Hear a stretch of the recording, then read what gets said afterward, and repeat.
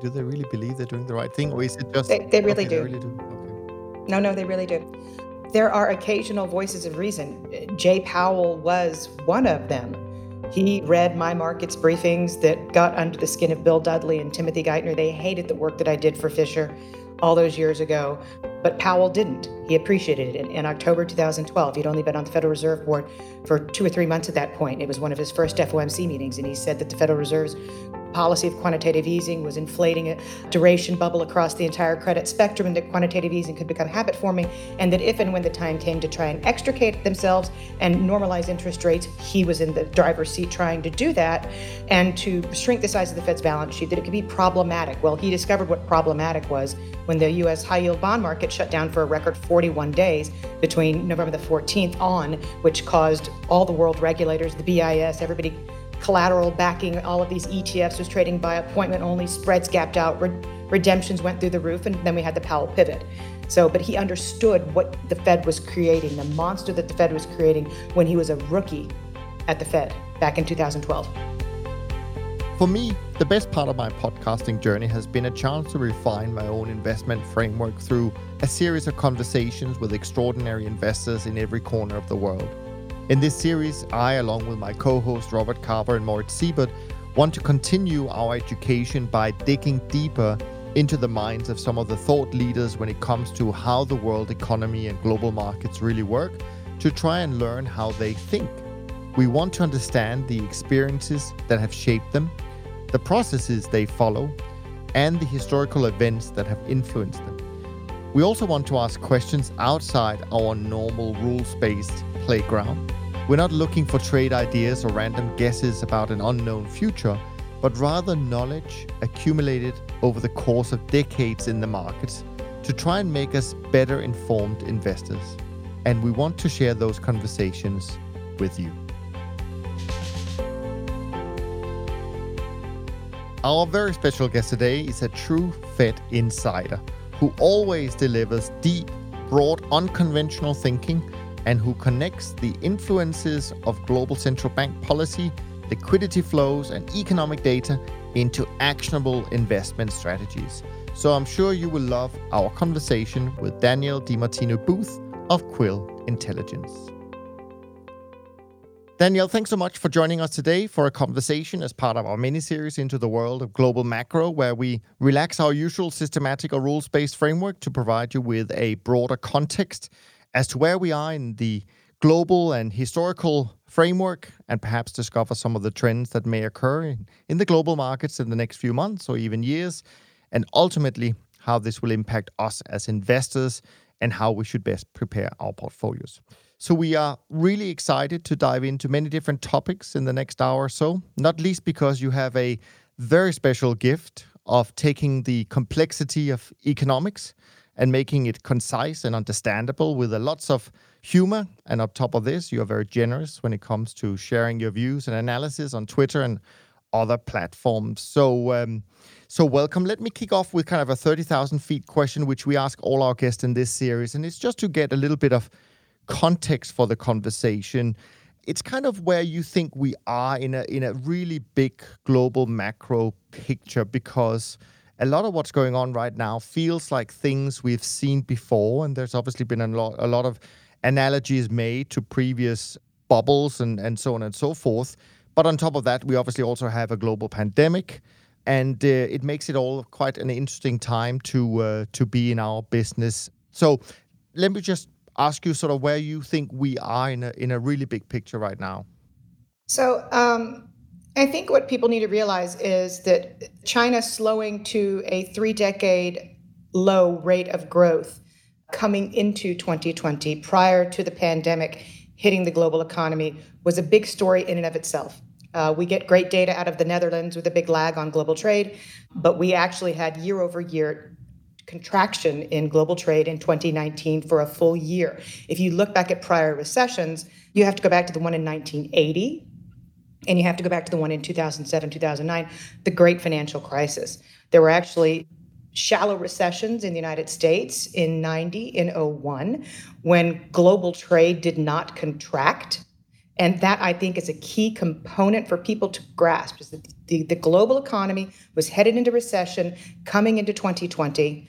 The number of people moving from Chinese suburbs, urbanization, if you will, massive secular trend was coming to an end. This is having a dramatic impact on the German economy, the world's third largest exporter, and as well as knock-on effects in the United States. You pile the trade war into this pre-existing dynamic in 2019, and you end up with the global economy headed for recession. And at the same time, you have leverage, of course, in a very, very bad place. On February the 21st, just as we were hearing about the first COVID cases in the United States, corporate debt in the United States passed the $10 trillion mark. It had doubled in very slow order, whereas the overabundance of leverage was piled onto the household sector leading up to the financial crisis. This time it was in the corporate sector, which I think is clearly very well known, given the default rates that we've seen unfold in record speed. So my high point view is that we were already headed there at a glacially slow pace. And the Federal Reserve's not QE at the time, growing its balance sheet, was keeping financial markets in check. And then COVID happened. Now we have 30.6 million Americans collecting unemployment insurance in some form, whether it's through the CARES Act, pandemic emergency type of unemployment claims, or typical state unemployment claims. You have 30.6 million Americans collecting unemployment. That is not filing. Filing was 47 million. We've had millions fall through the cracks in terms of filing for unemployment insurance and receiving it. That 30.6 million today represents an 18.6% unemployment rate. We are well past anything in the post-war period.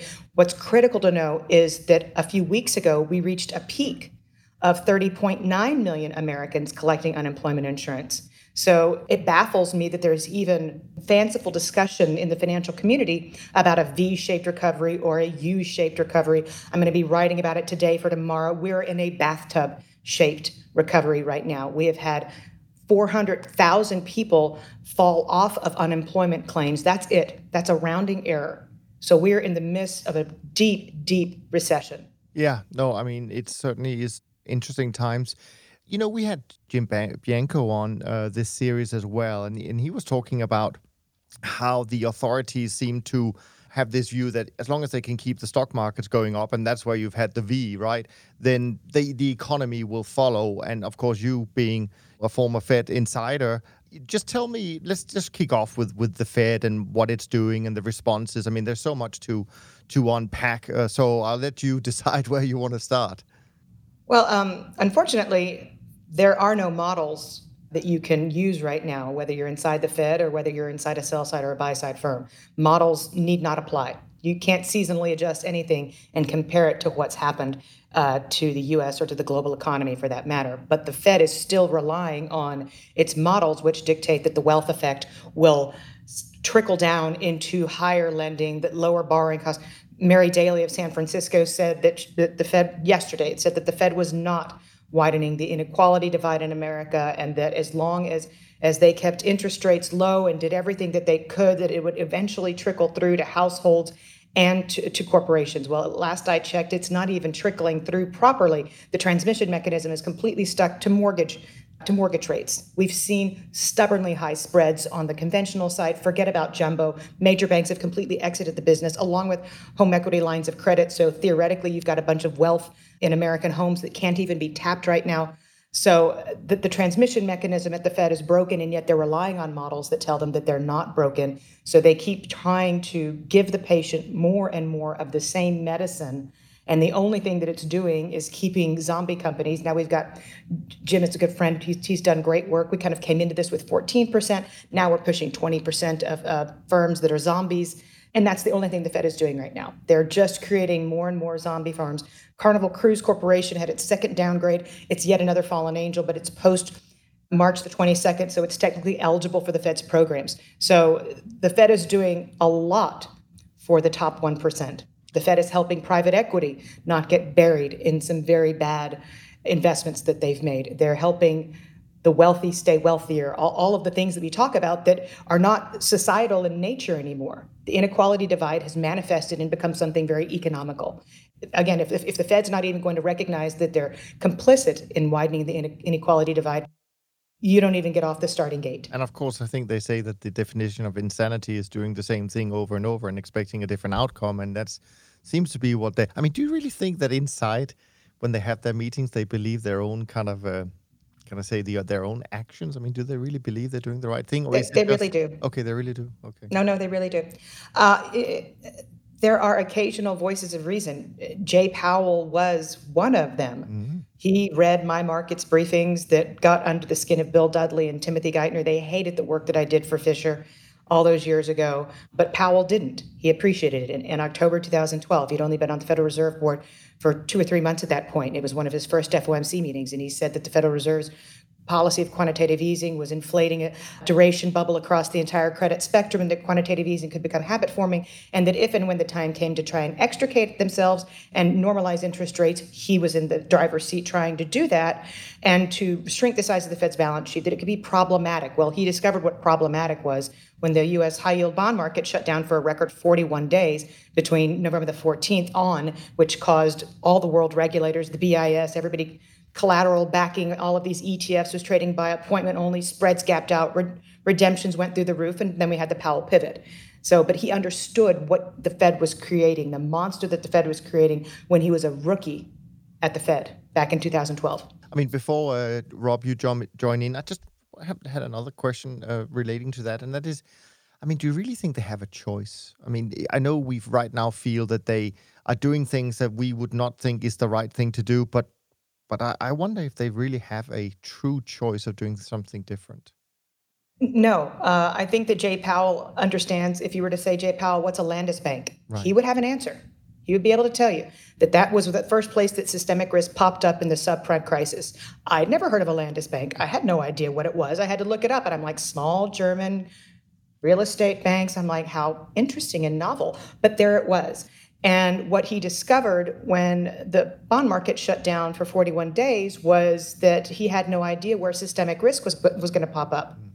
And I think that he's realizing that now, the interconnectivity of the global financial system, the reliance on dollar funding, the explosion of the corporate debt market in the emerging markets.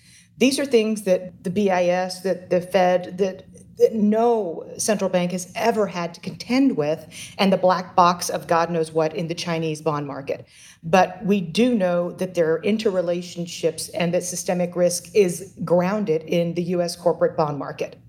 And he knows that as long as he keeps the MOVE index under wraps, that is that he could care less about the VIX. All he's watching is MOVE. That's it, every day. I think I'll let Moritz discuss Landesbank a bit further if he wants to, as that's his geographical speciality. And I'd certainly like to talk about inequality a bit more later, because that's something that I don't think gets talked about enough. But just sticking with the theme that Moritz was talking about how well the Fed's doing.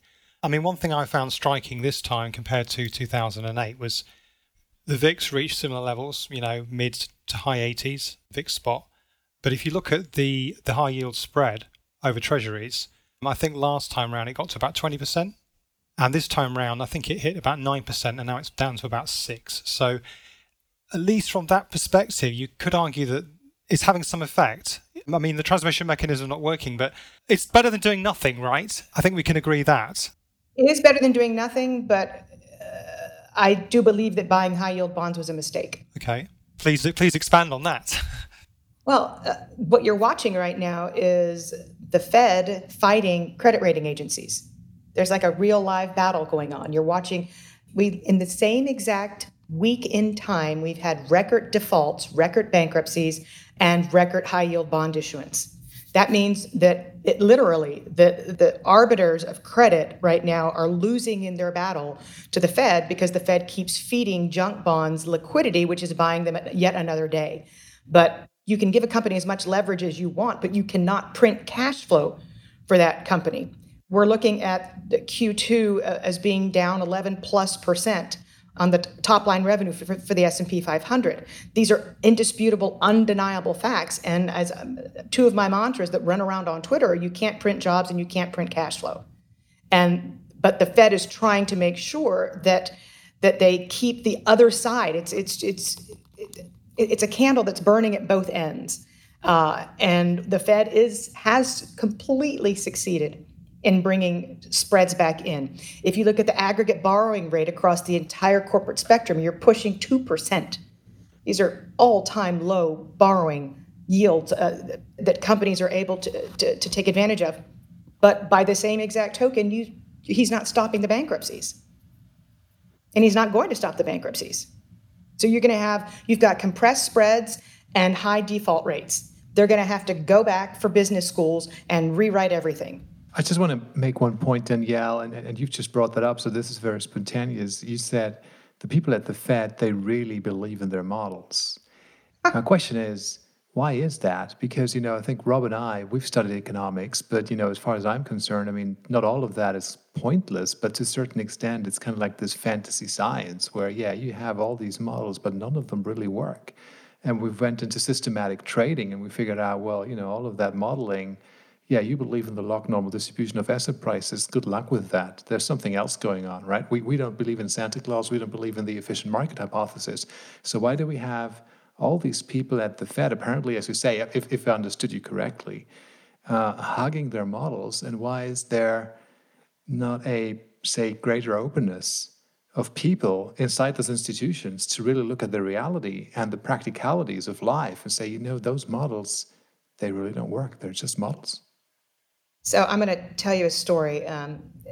Jim Bianco and I were up in Maine at an annual economics gathering put together by David Kotak. And we spent an afternoon in a canoe fishing, trying to figure out why Stanley Fischer, the godfather of central banking, would have come out of retirement in order to become vice chair, person number 2 at the Federal Reserve. And our conclusion was that, I had internal scuttlebutt at the time, and it's Chatham House rules, but now it's in Fed up, so who cares?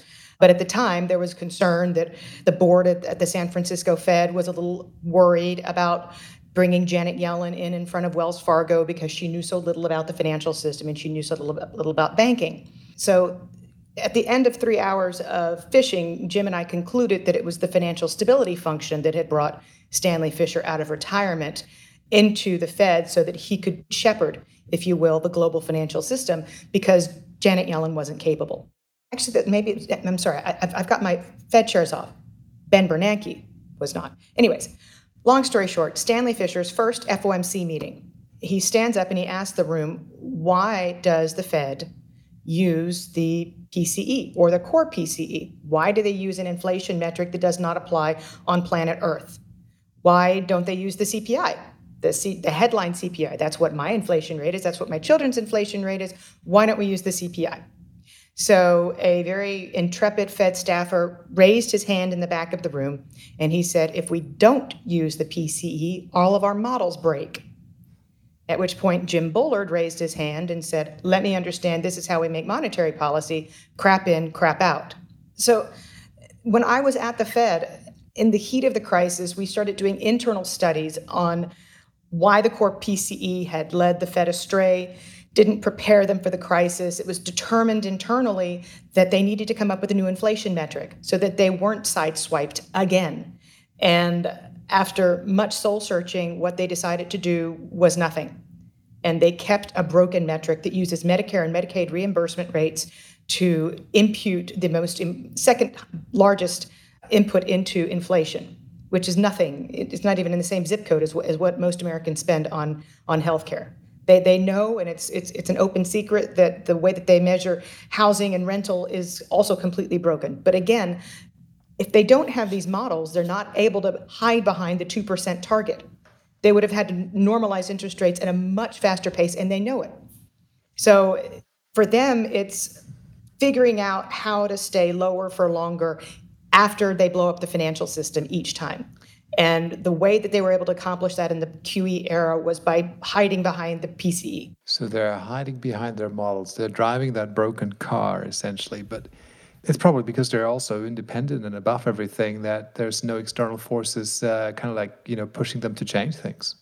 Well, they're not independent anymore. Well, it's changing, I guess, right? No, it's not changed. The Treasury Department of the United States did a leveraged buyout of the Federal Reserve Bank using Enron-style accounting, setting up special purpose vehicles on its balance sheet so that the Federal Reserve could violate the 1913 Original Act. So it's done. Mnuchin gets a say in who gets the money. It's post facto. Talk to Jim about it.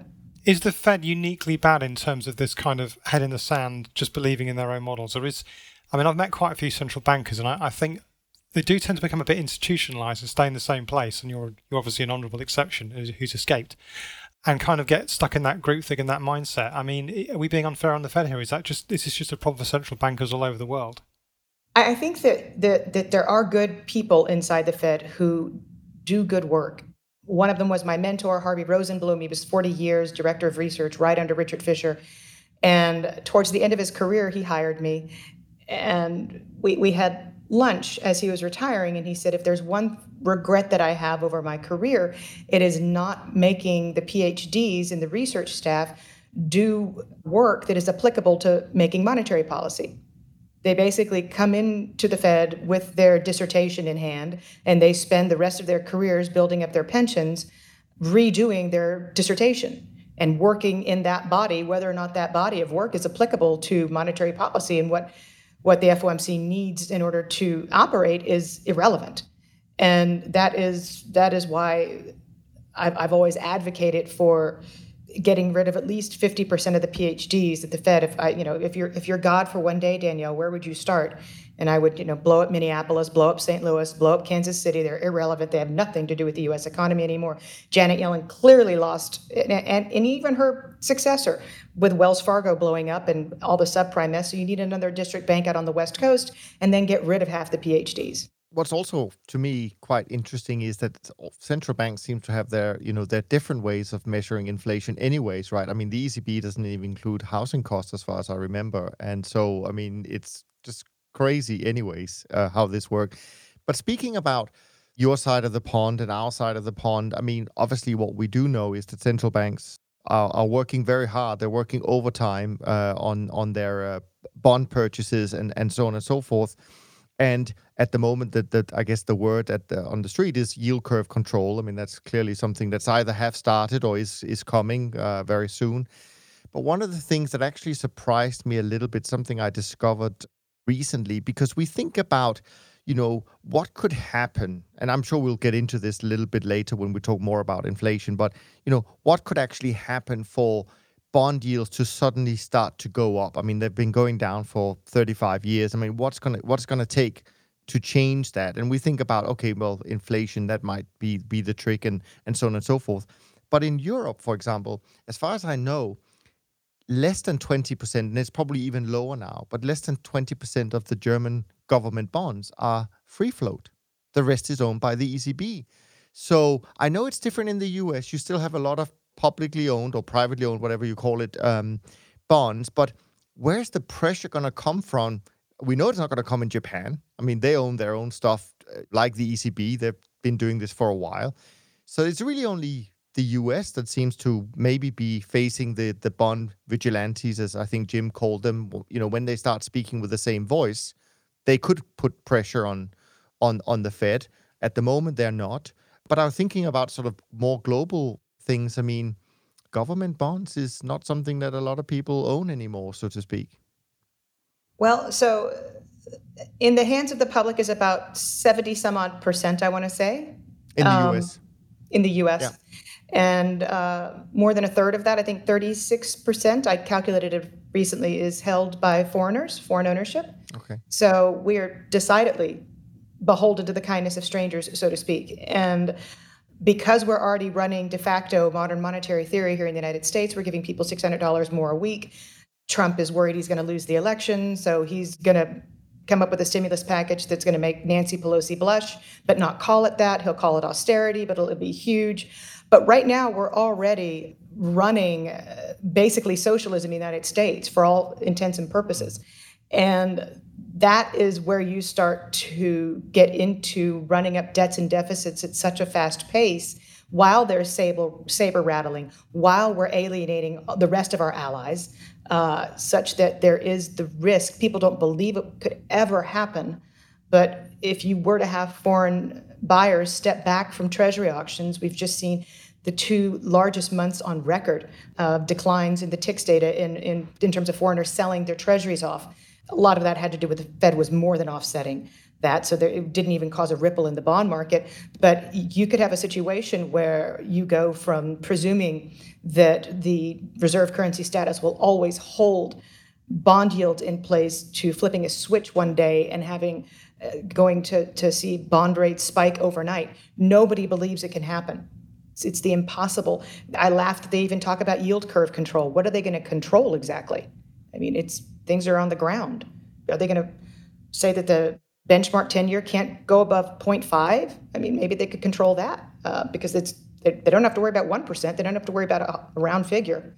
But again, we are printing money, and the reason that the debt ceiling was resolved as peacefully as it was not because Trump and Pelosi and Schumer all of a sudden were friendly with one another. That had nothing to do with it. It had to do with the very quiet writing into the language that there's no cap on debt spending, deficit spending through June of 2021. So whoever gets elected basically can spend whatever they want, put whatever they want into law. There's absolutely no cap through a year from now. I think that is something that foreign holders of our treasuries are aware of. I was running a fixed income portfolio until a few years ago, and I remember everyone saying, well, there's no way that US 10-year rates can go below X, where X was 3%, and then it was 2.5%, then it was 2%, and now maybe it's 50 basis points. I mean, you just have to look at Japan to know that they can always go lower, but there's probably not really much difference in a 50 basis point and a zero rate, to be honest. It's not really going to make a lot of difference. But, I guess the end game for this naively is inflation, right? Which would make this crisis pretty much unique in that, after 1929, there was a massive deflation. I think there's mild deflation after the mild recessions you already talked about. And in 2008, there was a fair bit of deflation, although quite short-lived because they did come in and kind of rescue the economy. So is that how you see things playing out this time? And how will that affect, the US dollar specifically versus other countries? Because if I just look at the fiscal response since the coronavirus started, I think, as a percentage of GDP, the US is way up there compared to the EU, and Britain, I think, is lagging quite some way behind. I think our response is something like 4 or 5% of GDP, and you guys are running it right 2-3 times that. So in a relative sense, what would this potentially do in terms of currency valuations as well? Well, and I mean, answering that question requires coming up with an alternative to the dollar. And I think that is where the world constantly gets tripped up. It's that if there's no alternative to stocks, there's still no alternative to the dollar. But there is something to be said for the Chinese and how they fit into this dynamic. If we go from having because we've been in a constant currency war. It's been decades long of this currency war going on in the background. That's what QE is. That's what blowing up these balance sheets effectively is trying to stay competitive on the global stage by devaluing your currency. The only way I can see that not working anymore is if China was just to step back and not agree to go along with the growth in the U.S. debt deficit. And that's when you start to talk about end games and debt jubilees. But these are real discussions that have to be had, because if you ask most PhDs in economics what is going to happen in the event that there truly is an untenable level of debt worldwide, the answer is always a debt jubilee. But a debt jubilee is a very happy word. It denotes people agreeing to go this path in order implicitly to keep the dollar in its reserve currency position. And if it comes down to that, I can't see that happening. I'd actually like to, maybe that would be a really good answer, but going back one step, you've mentioned the 2% inflation target. And really, I mean, you've been inside the Fed. I was always wondering, why is there a 2% inflation target? Wouldn't a 0% inflation target be so much better? You just quoted Alan Greenspan. So who came up with that idea? You literally just quoted Alan Greenspan. Yeah, so I didn't know that. But it seems to me like, why are we having this target which devalues our money over time? And if you only do it for like 10 years and you compound 2% at 10 years, that's already more than 20%. If you do it for 20 years, right, we're probably getting close to 50 or something like that. So 20 years is within all of our, that's our lives, right? So we're essentially, our models are saying, well, we're going to be losing half the value, half of the purchasing power over a 20-year time span. I just found that ridiculous. So who came up with that stuff, and why is it not zero? So it was the Ben and Janet show internally. Alan Greenspan was adamantly opposed to it. It's in an FOMC transcript, and he has said the absolute best inflation target, as far as whether it's from the perspective of a household or a business, is zero, and it should always be zero. And Janet Yellen and Ben Bernanke were fighting and fighting and fighting for this 2% target for years, but it wasn't until Alan Greenspan left the Fed that they were able to actually implement it. If you recall, at the same time, along the lines of making really stupid decisions, they implemented an employment rate target as well, which they kept moving down and down and down and down because it was also completely senseless. But sadly, though, it has now been adopted by global banks around the world. They've all got their targets. And again, these targets are nothing more than an excuse to hide behind printing money. To me at least, they are very administrative. They have a utilitarian role that they play within central banks in a world of growing balance sheets. Because if you had a 0% inflation target, you would have to turn off the printing press. I'll just interject with a quick correction of facts. I believe that we had inflation targeting in the UK for about 10 years before the US. But anyway, that's besides the point. But in the United States, it was definitely a huge subject of debate. That's when I was inside the Fed, and it was a hot subject. Yeah. And again, until Greenspan left, it was a non-starter. Sorry, Moritz. Or Niels, back to you guys. No, that's fine. Just maybe shifting gear a little bit, but still staying on the same topic about, how does all of this come about at some point? We talk about different cycles. I don't know whether you subscribe to Ray Dalio's big, long-term debt cycles, et cetera, but another cycle that is of interest, something that the three of us have talked about on the podcast recently, is demographics, and more specifically the fourth turning. Generational cycles. And from the book written 30 years ago, where they foresaw that around 2005, it became 2008, the fourth turning kind of started. We probably have it with us for the next 10 years or so, and we can certainly see a lot of the similarities from previous times. But the point is, all these fourth turnings end up in either hot war or revolution or something along those lines. And there's certainly a lot of geopolitical stuff going on right now that could ignite, let's put it that way, this time around ending. Even in the US, I guess you're close to it, you could certainly say that there is not just civil unrest, there's uncivil unrest going on. Does this end like all the other fourth turnings, do you think? I think that what is most hopeful for Americans in the middle right now is that there's more clarity than we had going into 2008. There's a better appreciation for the role that the Federal Reserve plays. I think that if there is any time in U.S. history that there is going to be a revolution, I think it's going to be now. And I don't say revolution, guns in the street, God forbid, but I'm talking about a large enough percentage of the population who feels that on November the 3rd, they have no choice that they can make. And so they are completely unrepresented. And I don't speak as a radical. I'm not speaking out of turn. My opinion is widely shared right now. There are several movements that are coming from very rational, calm, successful people. I'm not talking about the private equity billionaires. I'm not. They're special. Let's put it this way: none of them go to Davos.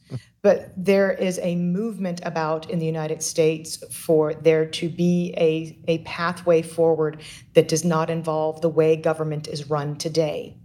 And I think that it is grounded in the fact that decimating the middle class for decades has now left such a disproportionate amount of people in the lowest income brackets, as well as this gigantic sector of America that wants modern monetary theory, that wants to get paid to not work, that advocates for socialism even though they can't define it. And so, but if you go around the far left and the far right, I think that you're gaining critical mass in the United States that could be sufficient to bring about true change in Washington, D.C. And that is the first time that can be said in my mother's life, who is in her 70s and lived through the civil rights movement. She's telling me she's never seen anything like this, and that she's hopeful at the same time, because again, on election day, millions upon millions upon millions upon millions of Americans will go to the polls with no choice to make. I mean, it's quite interesting. So I'm Danish by background, but I live in Switzerland. I've been living here for a long time. And as you know, we vote on everything. That's direct democracy. And actually, in Switzerland, there has been a vote, and I can't remember if it was just a few of the cantons, but within the last 3 or 4 years, I would say we had a vote on universal basic income. So some cantons would wanted to have this, I think it was like 2,500 francs a month. It was voted down. But it's so unique to see how this political system works compared to others. And of course, I share your view and hope that this will end peacefully, although history tells us differently. But on the other hand, as far as I remember from kind of the fourth turning analysis, is that, this is the period where a third party may rise and come. But I wonder, was Trump not that third party, so to speak? He came from the outside but got adopted by the right? I don't know. No. Okay. When you have elections of people when somebody gets elected because somebody is voting against somebody, that's not a revolution. Right. That's just a backlash. And right now you have 3 Republican political action committees in the United States that are raising money to elect Biden. That's also not a revolution. It's just a backlash. It's just a vote for change, or making sure that person doesn't get elected. But that still leaves most of the conservative-leaning, raised Republican, GOP, fiscally conservative, doesn't believe in all these, still leaves a whole bunch of people with no voice. If Biden comes into office and immediately imposes universal basic income. Right. And of course, he can spend for the first year or so. As you June said earlier. 2021, unfettered. Yeah. Interesting. Yeah, I think, unfortunately, the experience of direct democracy, especially to do with kind of spending money in places like California, is not great. Because obviously they ended up with the hands tied behind their back in terms of what they could do for the budget, and sort of built-in deficit effectively from that. But anyway, maybe the Danes are just more sensible than the rest of us. No, it's the Swiss. I'm yeah, Danish, the but Swiss, it is the Swiss that has direct But democracy. the Finns, but Finland already went through the experiment. They passed it and it failed. Yeah. They were the people on universal basic income. There was a small subsector. They were happier, but the employment rate didn't do anything. So it just kind of was dead in the water. We've got real life experience with this. Yeah. Direct democracy didn't work too well with Brexit in the UK, but that is definitely another discussion. So just rowing back slightly from the politics, I did say earlier I liked your mention of inequality, and the Fed's policy is perpetuating inequality. So I guess we've kind of QE has increased asset prices, which is great if you own assets. That's been really pretty poor for inequality. The changes in the US taxation system under Trump, I think most people would agree, have been pretty regressive. And I think you've actually yourself written about the fact that COVID has been really bad for inequality as an event. So I think there's various kind of axes we can look at this upon. We can obviously look at race, which is very topical at the moment, obviously. We can look at gender. Women's incomes have generally been hurt more by this crisis. And we can go back to demographics as well, because it's the baby boomers. They've got the assets, and maybe more of them work in safer jobs, and they weren't the first in line to be fired, which the younger generations possibly were. So it does feel like all of these kind of axes of inequality are kind of all happening at the same time. And, you can be pessimistic like Niels and say there's going to be a war, or you can be optimistic and hope there's going to be change. I don't know. What are your thoughts on it? So if you don't think what the Fed's doing right now is great for inequality, and I don't think it is, you think that, basic income is a non-starter. So what are we left with? Well, we're left with change. We're truly left with a third party. Change to what? Change to what, though? Well, let me put it this way. There used to be lines of demarcation. The Republicans in the United States used to be the party of business. And they were the ones who were always on the side of capitalism. And you think of Reagan. And that changed a few generations ago with Clinton, who people forget that Bill Clinton did the most cutting welfare reform in the history of the United States. That's a Democratic president. When the Democrats moved over to the side of commerce. And it ended up being the Democrats and the Federal Reserve and the Republicans all working in favor of commerce. You'll note that Wall Street gave more money to the Democratic Party in recent elections than it has to the Republican Party because it knows the Democratic Party is in its pocket. But what that means, and the reason that this has widened the inequality gap as much as it has, is because the traditional voice of those in need, the traditional voice of the up-and-comers, of small businesses in America. We used to have 50% of jobs in America that were at small businesses. That came down to 47% pre-COVID. I would argue that that's going to be cut in half again. Massive tragedy for what you think of as being the American dream, innovation, because nobody's been there for the small business.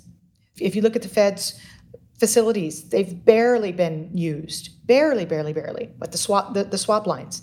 But as far as the facilities that they've created, they've barely been taken up. Illinois has got $1.2 billion of debt out to the Fed's municipal program because it was going to melt off the planet because its pension's so bad and its politicians are so corrupt.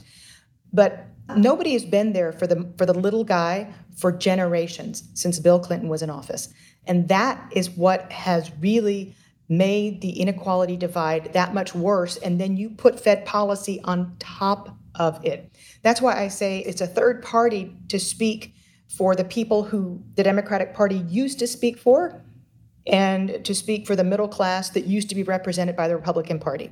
I mean, revolution is, I can't see myself taking up a gun, so I hope it doesn't come down to that. But whatever it takes to get representation for the taxation is what is going to be required. And I think that there is enough of a movement. I mean, we are tired of seeing children left behind in the public school system and paying these huge taxes. If we don't educate our youth, there's never going to be a way out of this vicious cycle of poverty and indebtedness in America. And that is a drag on the overall economy that makes us that much less competitive with China.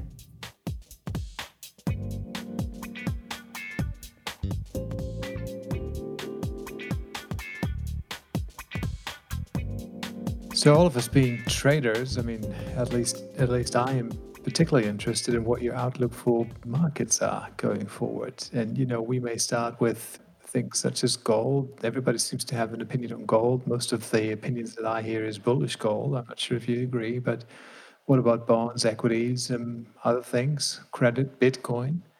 What do you think? I mean, how would you position yourself?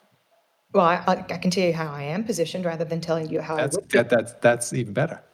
We invest in startup companies, direct seed money, large, huge positions. Just talking about my household, large position in gold, large position in a volatility fund, and municipal bonds. And that's it. Soup to nuts. Sounds like a classic kind of Talebian sort of barbell portfolio, doesn't it? I'm assuming that volatility fund is long volatility. Yes, it is. Yeah, it's tail protection. Yeah. But this is Artemis Capital, Christopher Cole, one of my, he's just shut up brilliant. If you've never interviewed him, you need to set aside 2 hours. He's been on the podcast a couple of times. Okay. Yeah, we like Chris. Yeah. Yes, Chris is extremely frustrated because from the perspective of a trader right now, you're fighting right now the Fed, and you're never supposed to fight the Fed, and you're fighting a socialist in the White House. So the stimulus that's coming is going to be enormous. And that's why we don't have rising automobile delinquencies. That's why ABS investors have been covered. That's why we haven't seen car repossessions. That's why we haven't seen rental evictions. We haven't seen mortgage defaults. We haven't seen foreclosures. We haven't seen any of the things that you would normally see with unemployment at, what did I say, 18.6% in America? And yet we don't have any of these things because of the stimulus measures. So your credit cycle's not playing out, except for companies that are defaulting. I mean, I think there were 3 companies that have defaulted in the last 24 hours. One of your Real Vision friends, another one, I guess, Raoul Pal, he talks about these 3 phases that he sees. I can't remember the wording for it, but it's like the unravel, which we've kind of been in, and then you have the hope phase where we hope it goes back to normal, and then comes the kind of insolvency phase. Do you kind of subscribe to that vision that's where we're heading, that at some point soon, as you say, you can't print jobs, you can't print cash flow? I mean, is the inevitable that we're just going to see a massive wave of insolvency hitting both the US and Europe for that matter? We do have insolvencies with companies of 50 million or more in debt at the highest level since 2009 currently. Yeah. So I don't think the insolvency is theoretical. I think it's practical. It's happening. Yeah. If I sleep for 8 hours, I'm going to wake up and some company is going to be on the wires on Bloomberg as having filed Chapter 11. Yeah. I wanted to ask, and I know every time you ask these questions, you kind of maybe get labeled as a conspiracy theorist or whatever it's called. But I still want to ask you a little bit because you're closer to these things. And you mentioned COVID-19. We all know about it. And I know you mentioned a couple of months ago on another interview on the value attainment, you mentioned this interesting timing of when China inserted an opt-out clause in the trade deal and when they announced the first case of COVID and all of these things. But I just want to sort of more broadly speaking, I mean, is COVID a real pandemic or is there more to it? Meaning, I mean, we hear so much about Bill Gates' role, his connections to WHO, to Dr. Fauci, to all of these things.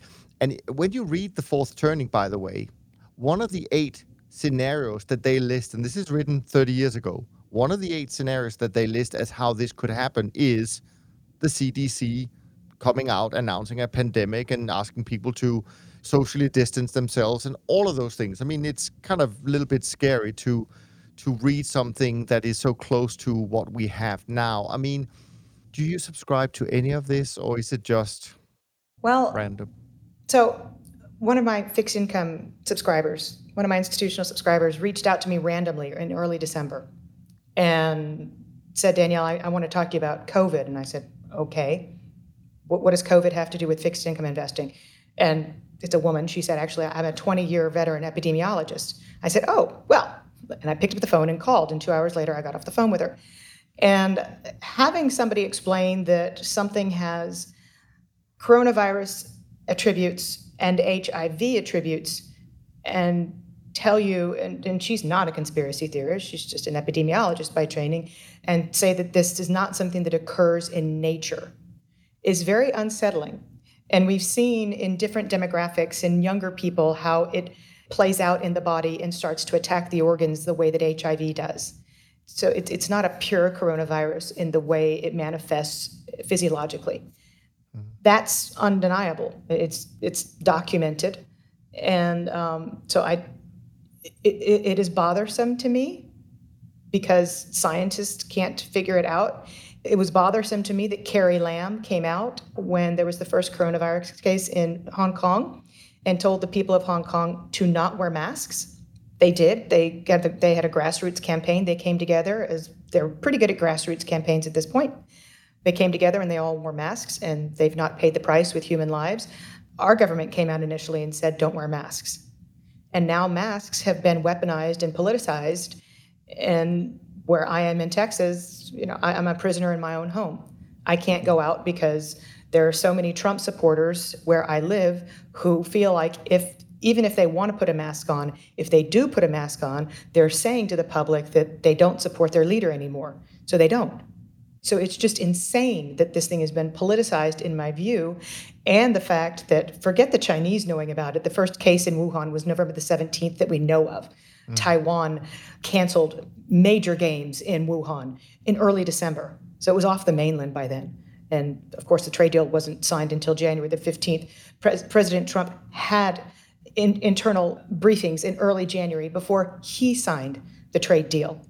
So the trade deal was signed with full knowledge of both parties, with the unintended circumstances out clause, with the coronavirus known on both sides. It was just a pure political ploy because both sides knew that they could get out of it. But beyond that, the whole mask issue and hearing people of power say don't wear masks, to me, it's just, especially now that people feel like they're being hurt by it, it is extremely politically disruptive.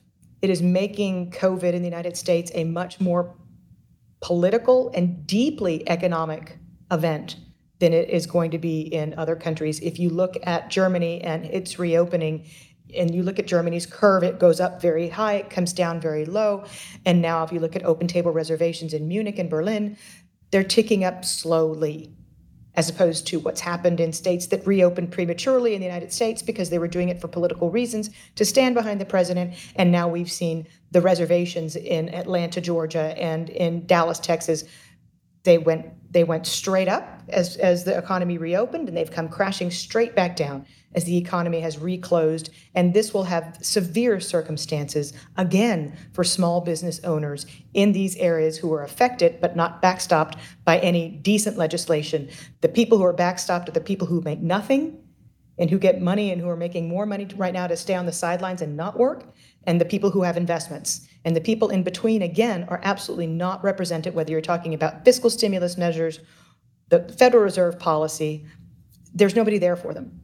I have a bit of a word association. Whenever Niels mentions conspiracy theories, I immediately think about cryptocurrency, because most of the people who follow me on Twitter and are into Bitcoin also, for some reason, I don't know why, are also quite keen on conspiracy theories. So let's talk about cryptocurrency, because some of our other guests have said that the kind of way out of this potential massive inflation of fiat currency will be some kind of central bank issued digital currency. And it would seem remiss of us not to ask someone who's so well connected within the central bank world like yourself to ask you, firstly, what do you personally think about that? And secondly, given any discussions you've had with people who are still insiders, how likely and realistic is that? Well, when you write a book that's subtitle is Why the Federal Reserve is Bad for America, you don't have many discussions with people on the inside after that. Just FYI. But it was already a point of discussion years ago, and it was much more of a national security discussion inside of the Fed. The first three countries to adopt cryptocurrency were Venezuela, China, and Russia. And so the Bank of England immediately took up the discussion. And I think that there is a presumption within the Federal Reserve that at some point we will have Fed coin.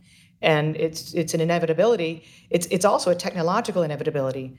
And COVID has put that into high gear as well, turbocharged the need for as little tactile transacting as possible between humans. So I think that it's not necessarily economical the way that it is mined, so to speak. I'm not a Bitcoin expert, never tried to be, and they're all over my Twitter feed, whether I want them to be or not. But I do think that it is inevitable. I don't like the aspect of it. Jay Powell's adamantly opposed to Fed coin. But the part that's unsettling, and the reason that China, Venezuela, and Russia were the pioneers, if you will, is because they want to use it as a means to monitor the citizenry. That's bothersome to me. That's about as anti-American as you get. But so is a lot of stuff in the country right now. Is there also a degree of the Chinese, for example, wanting to develop this currency to kind of break the deadlock that the US dollar has on global trade and allowing the US to sort of fund itself? I think that's the same discussion that you would have whether you're talking about the physical yuan or a Chinese cryptocurrency. You still have to trust the other side of the party. And I still think that there's very little in the way of trust and the idea of being a store of value, putting confidence in the Chinese, given that they're everything, given everything. I mean, it would be an opportunity for another nation to come up with whatever their Fed coin's going to be. If they make it a real hard Fed coin, not a weak Fed coin where the algorithm allows for inflation. Of course, I know this is what everybody wants, right? Where they still have the control and they can do whatever they want with that thing. But if they did it Bitcoin type of style where there is a cap on the amount of coins that can ever be issued, something like that, that could be competition to the US dollar, right? If somebody went shopping with that one saying like, look, here's the thing, we're not going to be inflating that away. How about we trade in that one? All right, that's the marriage of gold and crypto, what you're describing. You're describing the perfect, modern, disciplined form of currency. That's utopia. Well, I'm not sure it is because, if you do it with crypto, I mean, yeah, Bitcoin may be energy intensive to mine and all of that, and maybe that's getting more efficient, but at least you don't have to dig it out of a hole, right? You don't have to mine it, use lots of energies in order to, extract it and all of that type of stuff, and then you store it. It's much more efficient in that regard. Well, it's so modern. You could, yeah, exactly. So you could come up with that and say, you know what, there is a limit to that. This is in the algorithm. There is a limit. There's going to be that many Fed coins, right? But no more. Let's deal with it. Well, look, if we manage another 4 years of alienating all of our allies, then that could very possibly happen. Yeah, I think so. Well, the other thing, I guess, is that with the policies we've seen in the last 10 years with interest rates, certainly in Europe for a while now, been at zero or below. I mean, it's killing the banking system anyways. I mean, it will end up that we all become, clients of the central bank because there will be no real banking system underneath it. That's exactly right. And the one thing that I will give Jay Powell credit for is holding the line on negative interest rates. So, and it's clear from listening to everybody on the committee and every district president that there's unity and that they're a cohesive, solid front against negative interest rates. I mean, you don't have to be a rocket scientist. You don't. You just need to look at the Euro Stocks Index, look at what's happened to Japanese banks and say, oh, wait, sorry, that failed, and walk away. And I get that. But if you look at some of these short-term interest rate futures, I mean, they are flirting with 100, right? They're flirting with negative rates. And we know how markets often, wouldn't say often, but sometimes at least, they kind of force the hand of the central bank at the end. Personally, I actually think we could end up with a surprise appearance of inflation, so that might save them. But failing that, it could be tough for them to hold on to that stance. If the confidence in the Fed put was to degrade, then it would be problematic if we were to have everything step back again. I mean, you may recall that during the heat after the onset of the crisis, there were times in Asian trading that you could not transact in the long bond. Treasuries dried up in the middle of the night, mysteriously. I mean, we saw this is the world's risk-free asset, and you couldn't trade them in Asia. It was bizarre. It was terrible, and it freaked out Jay Powell with good reason. Yeah, I mean, you kind of touched upon this also with the Powell pivot in 2018. But my last question, just generally speaking, would be: is there an Achilles heel somewhere in all of this system? It's so interconnected, it's so integrated. They're all trying to manage things, and maybe the pressure valve will be the currencies, and that's where we're going to see the volatility after a quiet period for a few years. Who knows? But they're trying to manage equities. They're trying to manage fixed income. But I mean, in doing so, they rely on certain things. I mean, we have clearing systems, margin, whatever. I mean, is there some kind of an Achilles heel that could break this party? I don't know where systemic risk is. Okay. I truly don't. I would say that the leverage loan market, the private debt market, the junk hiding inside of investment grade, if you add it all up, you get to something that is much bigger than what subprime was at the time.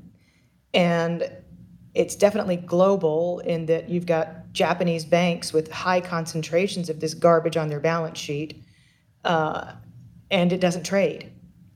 And none of them have covenants either.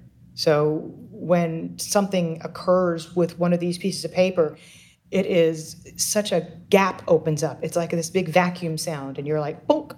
It went from 90 to 20 cents on the dollar. And again, the private debt market is $760 billion outstanding. And we knew that coming into this, that the small and medium enterprises had more debt on hand than large companies, which is saying something.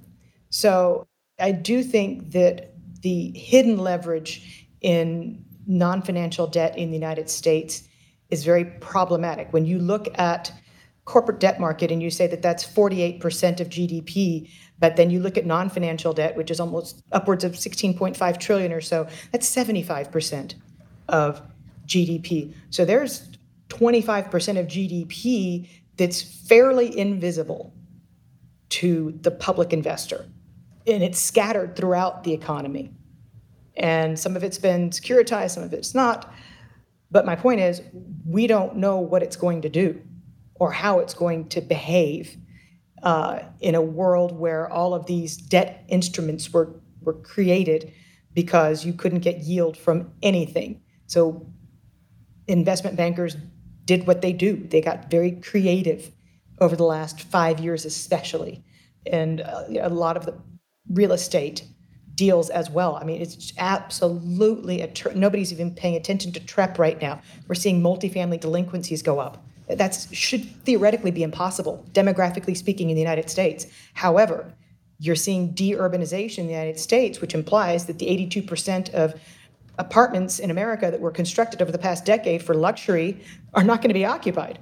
And it's attached to an office real estate. The valuations of these are through the roof. And again, they've also been securitized.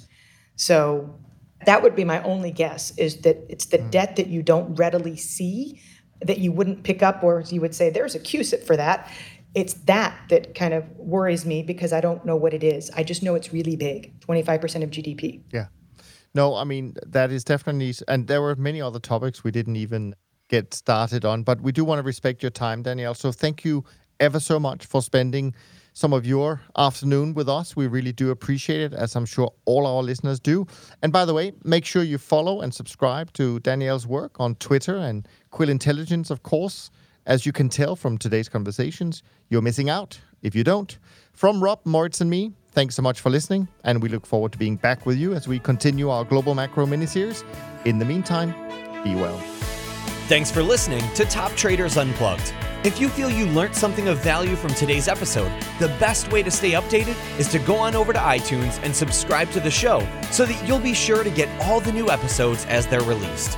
We have some amazing guests lined up for you, and to ensure our show continues to grow, please leave us an honest rating and review in iTunes. It only takes a minute, and it's the best way to show us you love the podcast. We'll see you next time on Top Traders Unplugged.